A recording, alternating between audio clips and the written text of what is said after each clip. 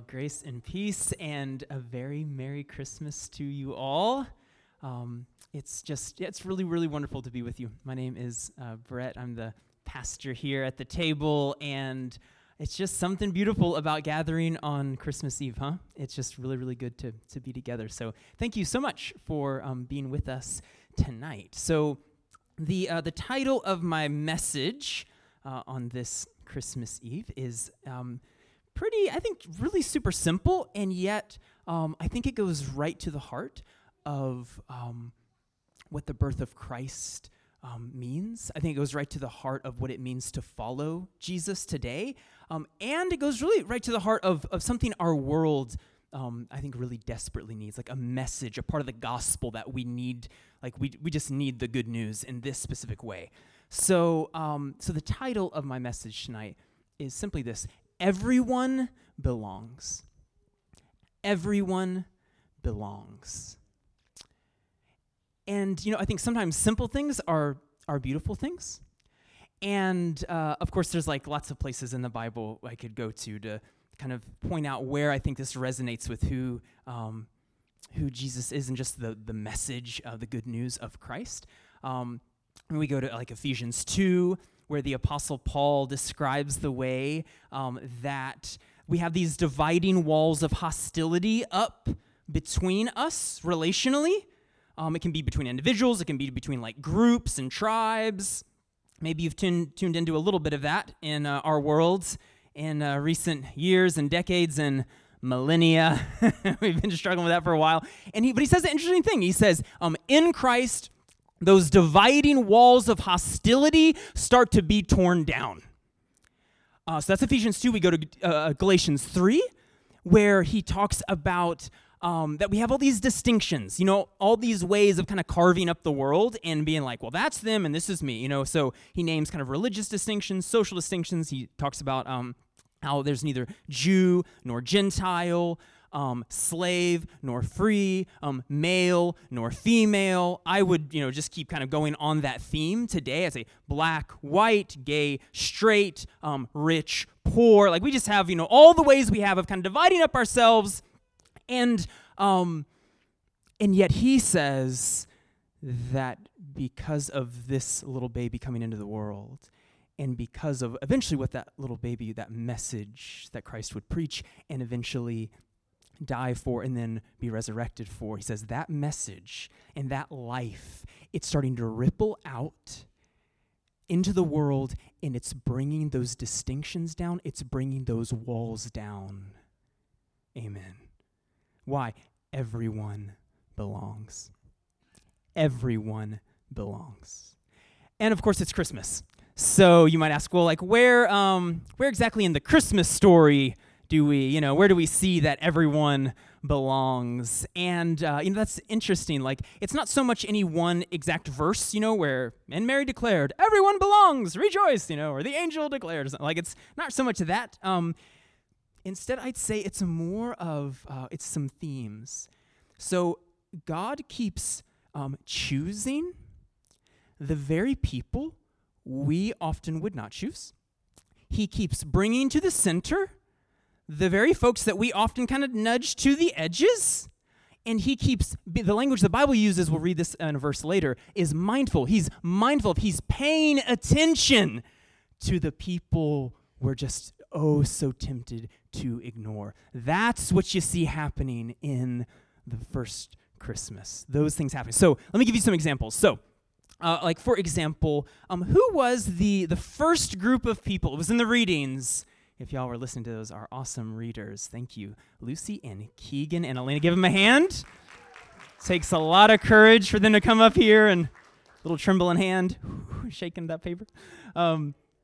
So they mentioned it. So who was the first group of people who, this is, of course, apart from, like the Mary and Joseph, like those directly involved, but the first group who were told about the birth of the Lord Jesus Christ.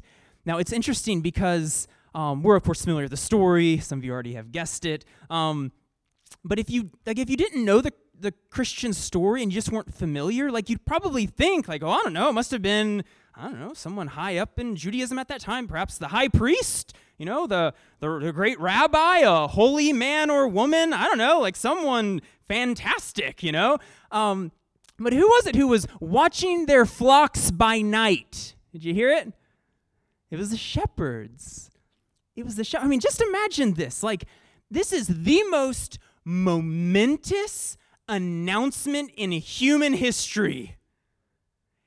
And of all people, right? Again, we're so familiar with the story that we're not shocked. We're like, oh, of course, the shepherds, they're adorable. But it's like, no, they're not adorable. Like, they're shepherds. If you know anything about that culture, like, they're, low on the social hierarchy. I love that when God wants to get a word out to some folks, and he says, today a Savior has been born to you, he says to the shepherds. When God wants to get a word out, who did he choose? He chose, like, minimum wage, blue collar, just regular folks. No one's special at all, at least in the eyes of the world. Special to God. Why? Everyone belongs. Everyone belongs. Everyone has a place in the story. Or here's another question. Who was it? Who were the first people to worship Jesus, at least in the biblical story? The first people to worship Jesus. Again, if you're not familiar, you might think like, I don't know, probably the local temple, in Jerusalem worship leaders. That would make sense. They would be the professionals. But no, if you know from the Bible, it was the three magi.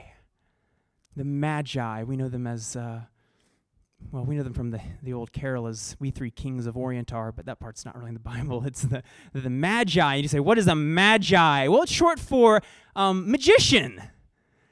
And not magician as in like, let me do a card trick for you. This is where some of you are going to get a little uncomfortable, but I'm just preaching the Bible. It's magician as in sort of, in the ancient world, kind of, foreigner, astrologer, kind of a scientist, but also with a spiritual bent. I mean, honestly, we'd kind of call them like a wizard.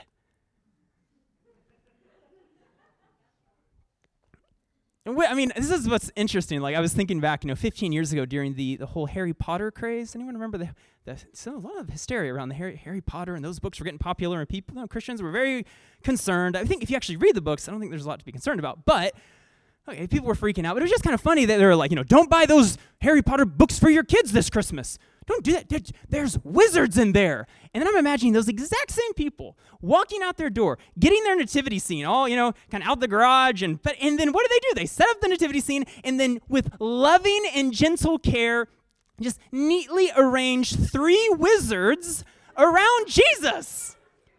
And they're like, don't buy those Harry Potter books, though.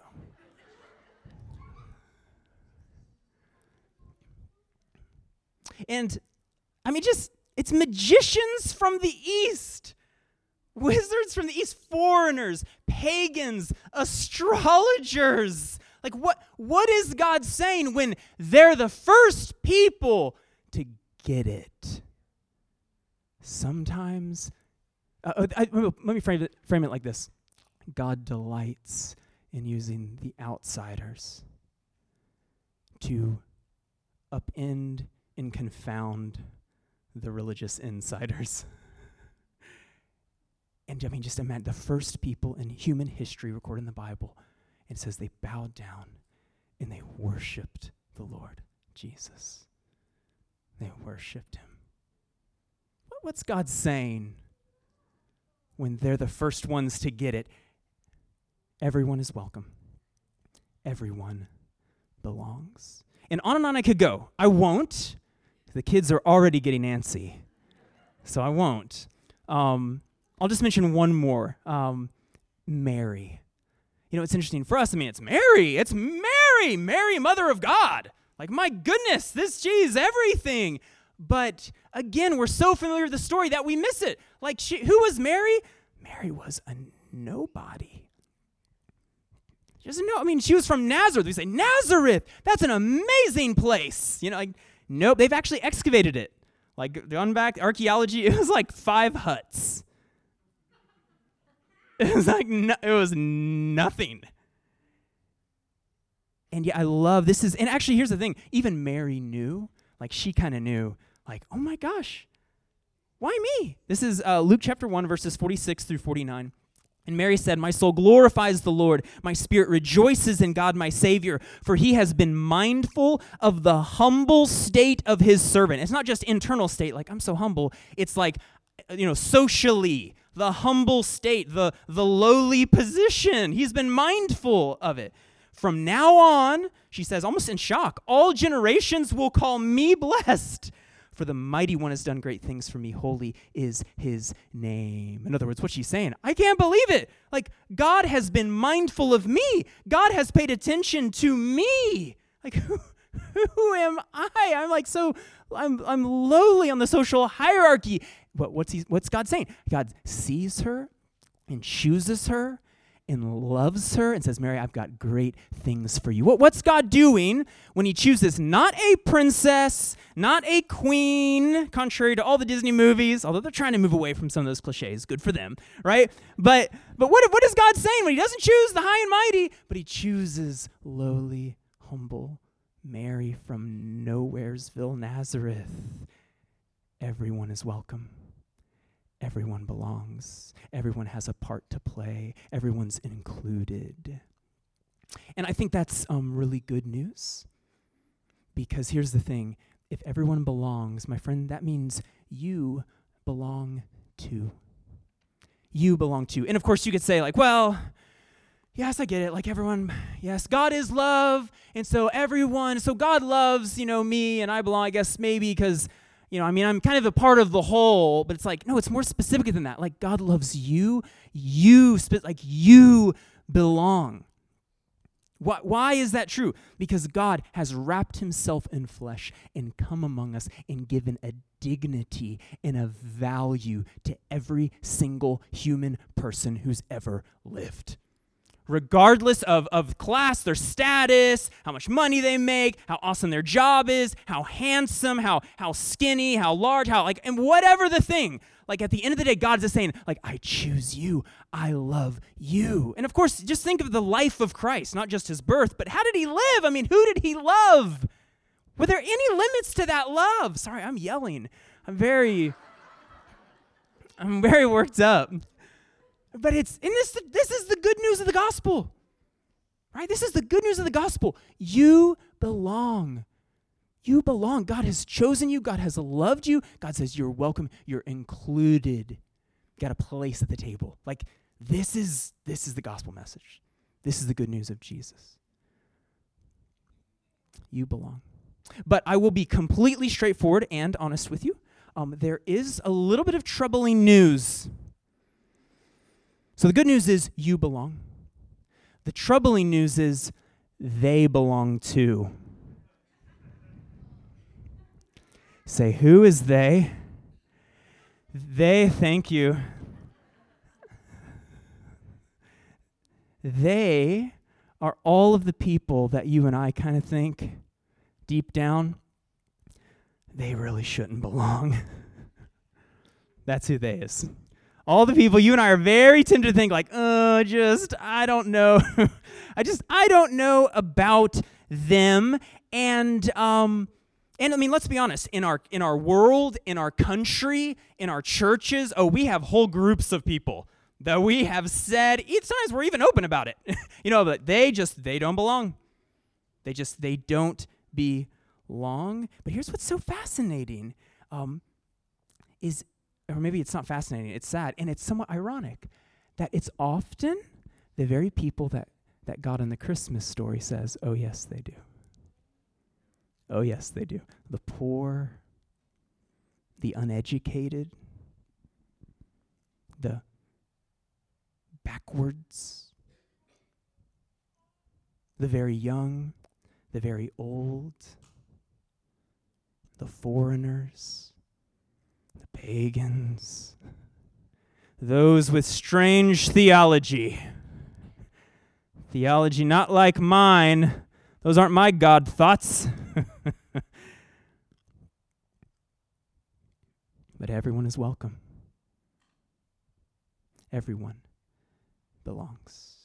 And that's why the gospel comes to us this Christmas as both an encouraging word. You belong. You belong.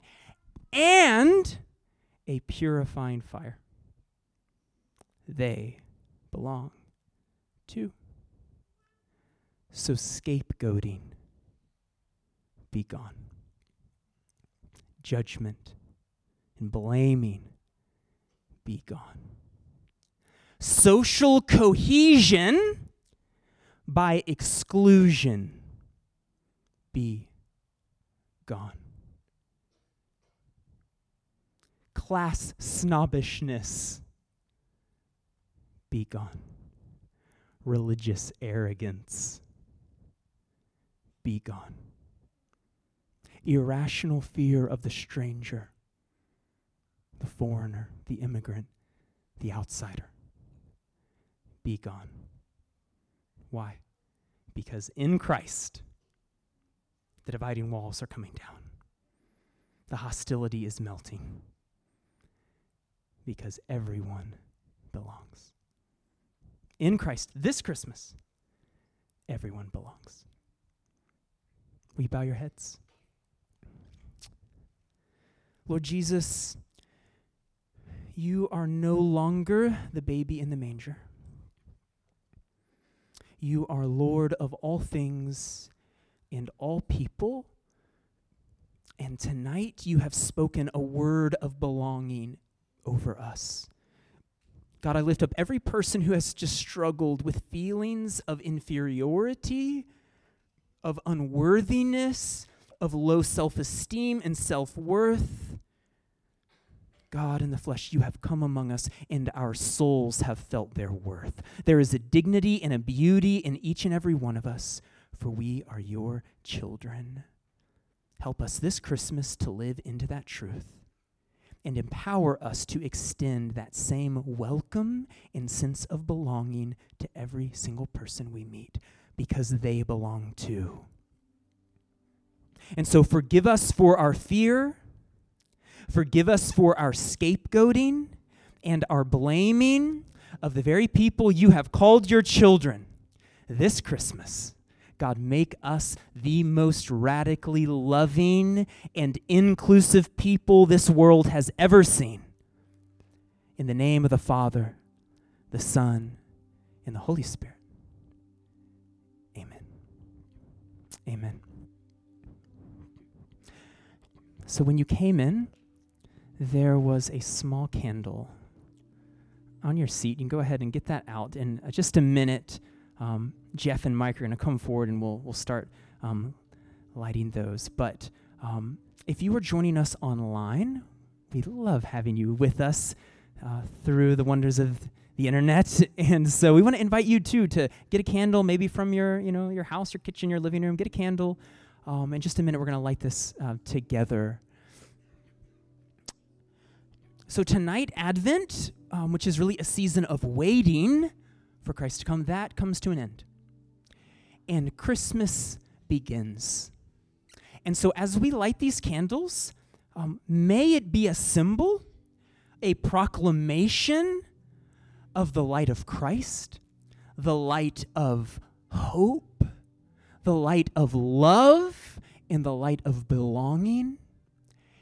And my prayer is that as this lighting kind of ripples through this space, that it would go into our hearts, our lives, and then out to a very hurting world that's really drowning in hostility and those dividing walls. So as we remember Christ, as we light these candles, let's just allow it to recenter us, remind us who we are, that we're the belonging people.